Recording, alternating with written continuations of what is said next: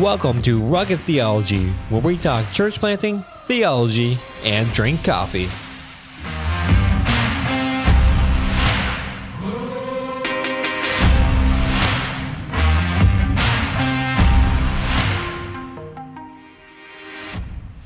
Welcome to Rugged Theology. I am your host, as usual, Adam Diamond, and today we're going to be talking about progressive Christianity and what it is.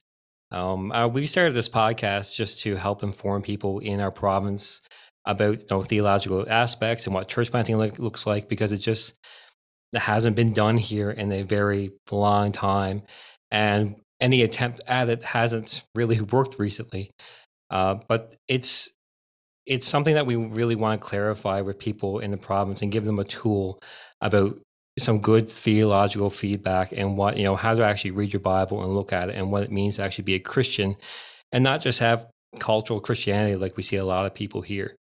So today we're going to look at progressive Christianity and what that is. It might not be a term you're used to around here, but you might find yourself in a progressive church and not know it. And with that said, I hope this podcast helps you. And today, actually, we have a very special guest joining me who is an author, an apologist, and even a member of a Christian group you may remember, Zoe Girl. My wife was a bit of a fan of that group. So welcome to Alisa Childers. Did I say your name right? Alisa Childers. Childers, okay. It's not easy, but it's great to be with you, Adam. Thank you for having me. Yeah, I really appreciate your time and for you joining us. You're probably the biggest name we've had on this podcast. We're a very small thing, and just very grateful that you would give us your time to answer some questions. Oh, I'm honored. I love what you guys are doing, and anything I can do to help in that endeavor, I'm here for it. So glad to be here. All right. So for anyone who's listening and may not know who you are, why don't you just tell us a little bit about yourself and what you do? Well, what do I do? That's a great question. I do a lot Right? of things. I, like you mentioned, came out of a music background. So I spent about 7 or 8 years as a part of Zoe Girl. And it really wasn't until after Zoe Girl came off the road that my husband and I started attending a church here in Tennessee. And it was really through a church that would end up becoming a progressive Christian church that I had a crisis of faith. And so essentially I went through a process of deconstruction, and the Lord in his faithfulness helped to reconstruct my faith. And so that's what I write about in my book, Another Gospel. But what I do today is I make podcasts and videos and write books to hopefully equip Christians to identify the core historic claims of Christianity and then to discern its counterfeits, because there are counterfeits. Jesus said there's going to be people come along that are wolves in sheep's clothing. These are going to be people who are bringing in false doctrines, false prophecies, false gospels. And all throughout the New Testament, we're warned to be looking out for these false teachings. And I don't think that means we need to live in fear or be looking for a heresy under every rock. But there does come a point in time when something comes along that starts sweeping people up. And I think progressive Christianity is like that. I think it gives you a different God and a different gospel. So I try to equip Christians to recognize it and to answer it biblically. That's so great. I actually listened to your book, the audiobook version of Another Gospel, and that's how I came across you. And I really enjoyed that, listened to it, driving back and forth, dropping the kids off to school whenever I had the opportunity. And it was just really good, really helpful. I really enjoyed hearing your story. So can you give us a definition of what progressive Christianity is, and what exactly are we talking about here? Yeah, it's actually hard to define. And the reason it's hard to define is because progressive Christianity doesn't really work like historic Christianity. So, what I mean by that is historically, Christians have been united around creeds. There are certain sets of beliefs that unite us. And progressive Christianity just doesn't work that way. It's really not so much about what you believe, but it's more about what you do, what causes you're advocating for, and things like that. And so I think it can be helpful to think of progressive Christianity as something that's very fluid. It's constantly changing and evolving. It's progressing, quite literally. Yeah. So there's a broad spectrum of beliefs that's going to fall under that umbrella. So, where progressive Christians might not be that united in all the different things they affirm theologically, they're much more united in the things that they deny about historic Christianity. So, things like biblical authority, largely speaking, in progressive Christianity just isn't something that's that much of a concern. The substitutionary atonement of Jesus is largely rejected. The idea that human sin separates us from a holy God. And then I would say the denial of the existence of hell would be another one. Whereas you might find various views about what the afterlife might be like or what heaven might be like. In progressive Christianity, they're pretty much agreed that hell does not exist. So it sort of touches on the gospel on really key points. That's really good to help clarify that and to realize that this is out there, and in our context it's growing. So St. John's would be North America's probably oldest city, but yet we're Canada's newest province. We were the last one to Mm. join, and Christianity has been here for, let's say, probably just over 500 years. But now we find ourselves in a situation where, at least in our capital city, for now, less than 1% attend any evangelical church service on any given Sunday. We have a population over 250,000 on our east coast of our province. And it's a lot of people and not a whole lot of gospel. And what we're seeing is, along with the cultural aspect of, mom and dad were Catholic, nan and pop were Catholic. I had to have my fish and chips on Good Friday. Can't eat meat. This is our culture, but we're also seeing people who are breaking away from mainstream Christianity and denying these things. We're seeing some probably gradual sliding in some denominations here, and it's a worrisome track to be on and see where people can go. So what kind of dangers, let's talk through some of the dangers of this. Like, why should we believe in the hell? I mean, Mm. I kind of have, so I believe in hell, right? But Yeah. for anyone listening, why do you think we need to believe in hell? Why do we need to believe in the substitutionary atonement of Jesus? Why are these big things? Yeah, that's a great question. And I think the way I would answer it would be to say we should believe whatever the revealed word of God tells us is true about himself and about the nature of reality. Now, one of the things I think that Christians are confused about sometimes are, well, hey, we might disagree with each other about how to baptize somebody, but yet we're saying we can't disagree about the resurrection or it's the atonement or something like that. Yep. And so I think where we can go for this is to Paul. So in I didn't know this for the longest time. I learned this when I was a little bit older and actually as a part of my reconstruction when I was really studying. But I learned that our New Testament contains dozens of creeds that actually predate those New Testament books by, in some cases, 20 years or so. And so if you go to the one of the earliest, if not the earliest creed in all of Christianity, it's dated even by the most liberal and skeptical scholars to within anywhere from 18 months to 6, 7 years after Jesus' death and resurrection. Paul says, I'm giving to you what was passed down to me, and this is of utmost importance. And so the things that Paul was going to talk about were more important than other beliefs. And so I think right there, we get the cue that not all beliefs are on the same level. And so there is a core that defines the gospel that really have to do with salvation. I think that a belief is essential if it is going to affect you getting saved or not, right? Hmm. So the reason we should believe in hell is because that's what God has revealed.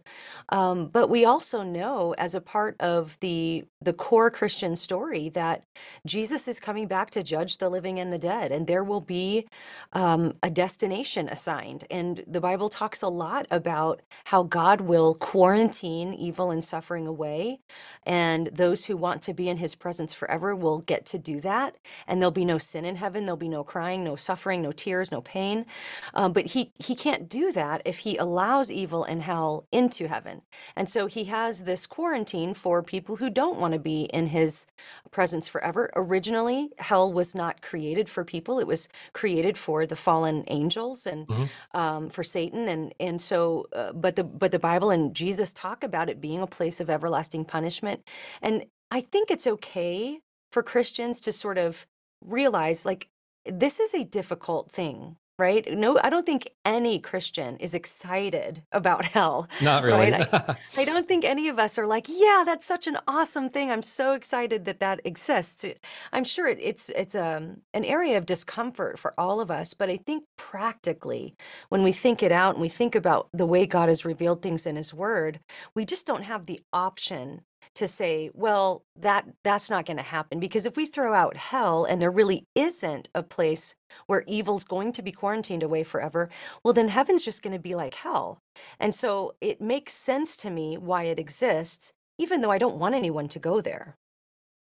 Yeah, I've had some interesting chats with my 5-year-old daughter about hell and Mm. what happens. We had my last May, one of my wife's uncles passed away, and my her we went out to visit her family, and I'm the only pastor in the family. So there was a lot Wow. of questions directed at me, right?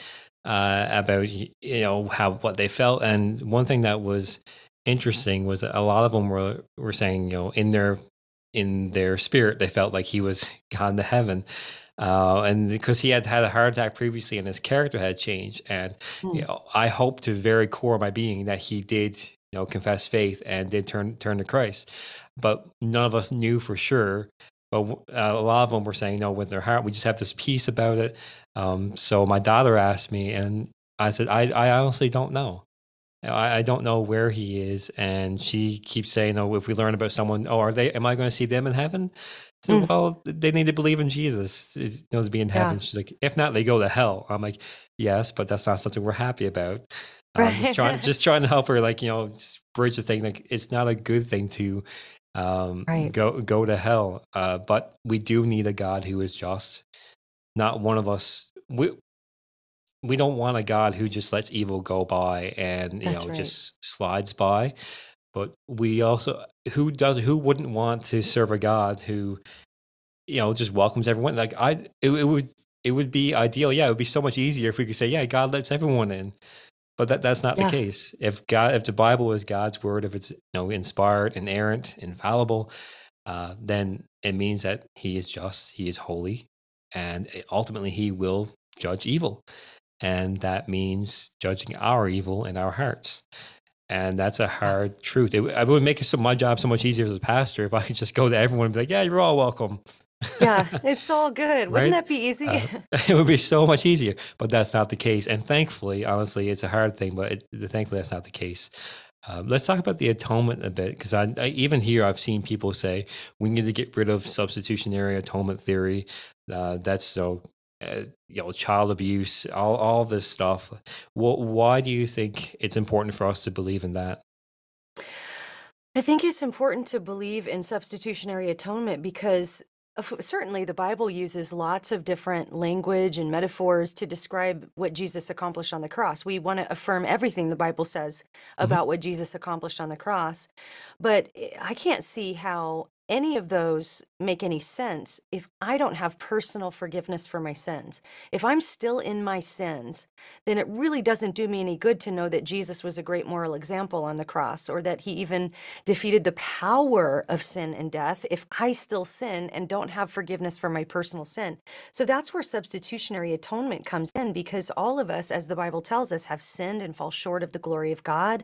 The wages of that sin is death, and the free gift of God is eternal life. And so Jesus, living that perfectly sinless life that we couldn't live for ourselves and taking our sins upon Himself, to me, I can't think of a more just.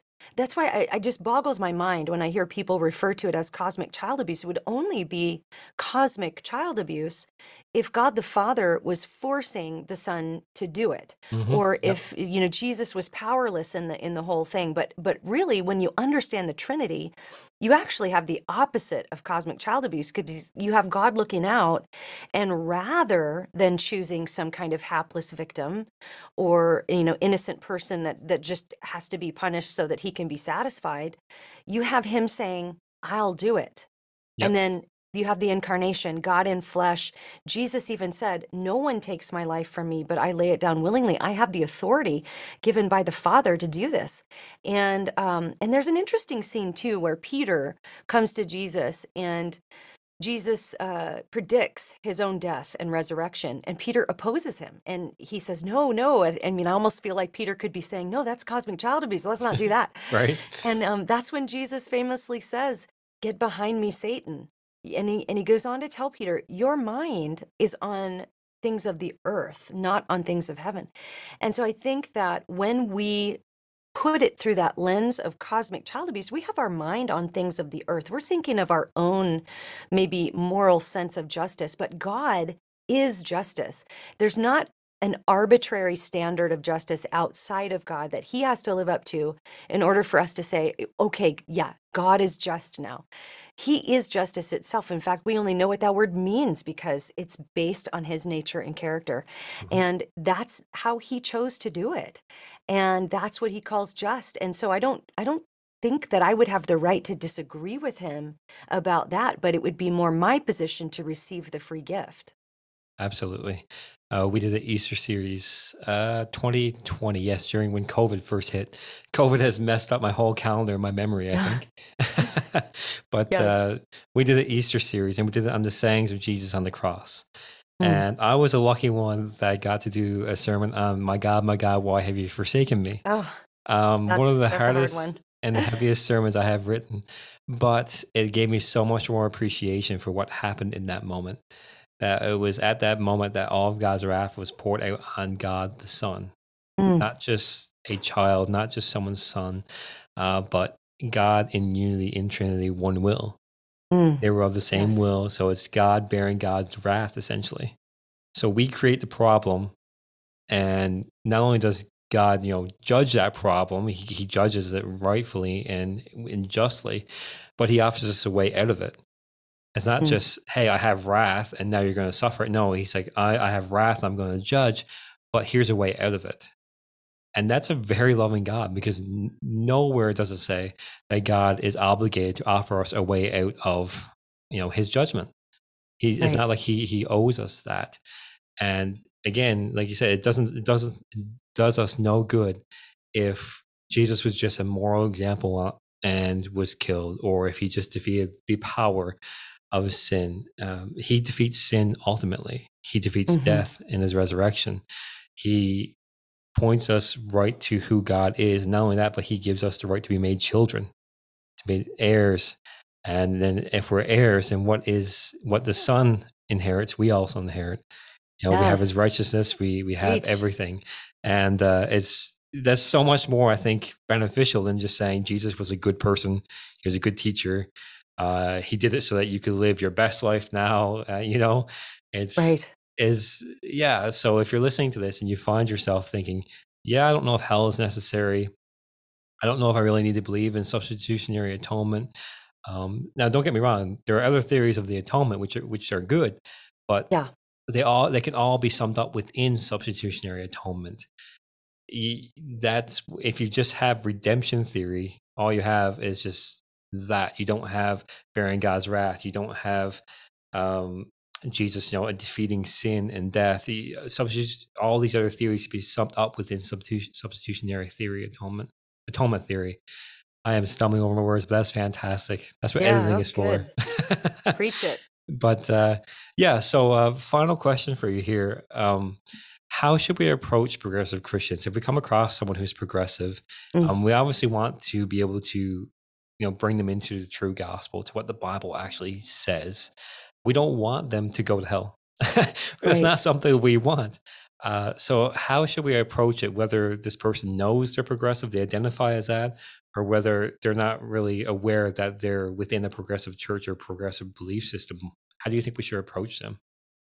Yeah, I think that this is going to require a bit of diagnosis on each person's part. So, I would analyze your relationship with this person. How close are you? I think nothing is more annoying to somebody who maybe is in deconstruction or become a progressive Christian than to, get an invitation for a coffee date from Susie at church who's never had coffee with you before, but all of a sudden wants a coffee date. You know what I mean? So maybe assess what is your relationship with this person. If you're close, if it's a family member, do a little bit of triage. How much have they bought into this? Are they just confused? If they're just confused, you might have more of an inroad to be able to challenge some of the assumptions and maybe try to guide them toward some truthful conclusions. But if the person's a little bit further down the road, if they're actually in deconstruction, there's a lot of people in deconstruction that will say, I don't want to talk to my Christian friends because they just want to fix me and I just need some space. I need to work this out. And so I tell people, especially parents, if you have grown children who are in deconstruction, parents will come to me, what do I do? And I'll say, you have a real fragile opportunity to just stay in their life. They know what you believe about everything. If they're not asking you to input into their lives theologically, they probably don't want you to. Mhm. And that doesn't mean you'll never have an opportunity to, but it's also okay to show them love, to listen, to stay in their life, and not drive them away by trying to fix their theology right away. And I know that sounds a little counterintuitive for us as Christians because we're truth people, right? We want people to believe the truth. We don't want people to go to hell. And I would just say, listen to the Holy Spirit. There might be an opportunity for you to be able to have a serious conversation. Maybe even you could ask that person, how much can I offer in this conversation? Or do you just want to, I'd love to just hear your story of what you're thinking and why you're thinking this new way. And so I think it's one of those things that's going to be individual. It's going to require a lot of wisdom, reliance on the Holy Spirit, and also just being okay with realizing it could be a really long haul kind of situation that maybe the opportunity won't come for a while. But if you can just live the gospel in front of them with peace in your heart and joy in your life, I think that you're going to be the one they're going to come to when it all falls apart, because we are starting to hear stories from people who have gone into deconstruction and progressive Christianity who get to the bottom of that and go, they didn't give me anything to replace the thing they tore down. And now I'm realizing that thing wasn't so bad. Maybe there were some abuses of it that I could, correct, but I've seen some people come back because they realize that there's really nothing that is being given to them that's meaningful and that is truthful. And so I would just say prayer, reliance on the Holy Spirit, stay in the Word, and live the gospel out with beauty in front of them. So I don't have a coffee and hit someone over the head with the Bible. Right? Yeah. Don't call Susie for coffee when you've never had coffee with Susie before. All of a sudden. No, that's really good.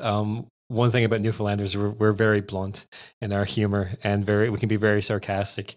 But no, that's really good because you mentioned there are abuses of religion and the power and authority, which can drive a lot of people away. And actually, Newfoundland is home to one of the biggest Roman Catholic sex scandals, which is still being paid out to some of the victims. One of the orphanages that was here. So there have been a lot of people who have struggled with that.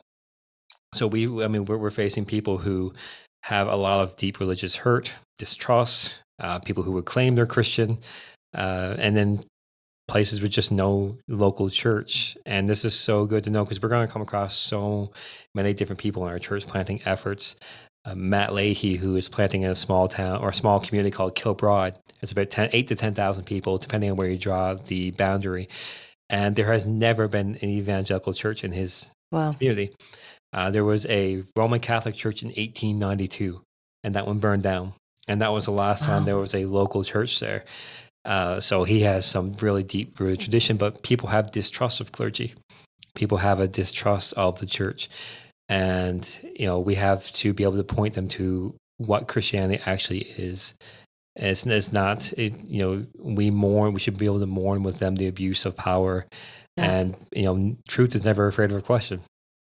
That's One right. thing we say very often in our offices is, ask a question. We might not always know the answer, but we need to be willing to walk with people in their journeys with Christ. And that means even if they're theologically different, we can pray for them and walk with them. I mean, I'll be turning 33 next month, and it took God 33 years to get me where I am now. There you go. Right? We can often look at people and think, why aren't you getting it? Yeah. And not realizing the journey is ahead of them. And we can pray for people, and you could be on your deathbed and someone can say, like, what good did your prayers do? But you're the one that's dying, not your children, not the people you're praying for. Right? As long as they draw breath, God is still able to work in their lives. He's still able to draw them through his Holy Spirit to his word, opening their eyes to the truth. And it goes far beyond us. So if you're listening to this, you can look up Alisa on her website, and I really encourage you to listen to her book, Another Gospel, if you're curious to more of her story and progressive Christianity. But I will also challenge you as well we say this a lot, just read your Bible. Don't chicken McNugget your Bible. Don't take pieces here and there and apply that to your life, but read it in its whole, in its entirety, and you'll get to see God's plan throughout time to redeem humanity, to show us that he is compassionate, that he is slow to anger, he is loving, he is righteous and just. And I pray that you'll find a God, the God, the one true God of the universe, and not a watered down gospel, not a gospel that makes you feel comfortable, but one that challenges you and encourages you to become more like Christ and less like the world and yourself. So, Alisa, I just want to thank you very much for joining us and, again, giving us your time and helping us break down just very briefly in these last 30 minutes about what progressive Christianity is and how we can go about, identifying it and how to connect with people.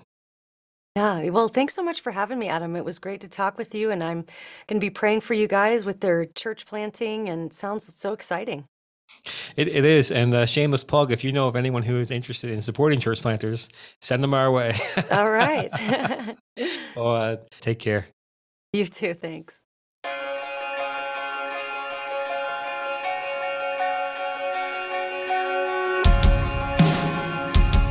You've been listening to Rugged Theology. Rugged Theology is brought to you by Mile One Mission. If you want to know more about Mile One Mission and our work in Newfoundland and Labrador, visit www.mileonemission.ca.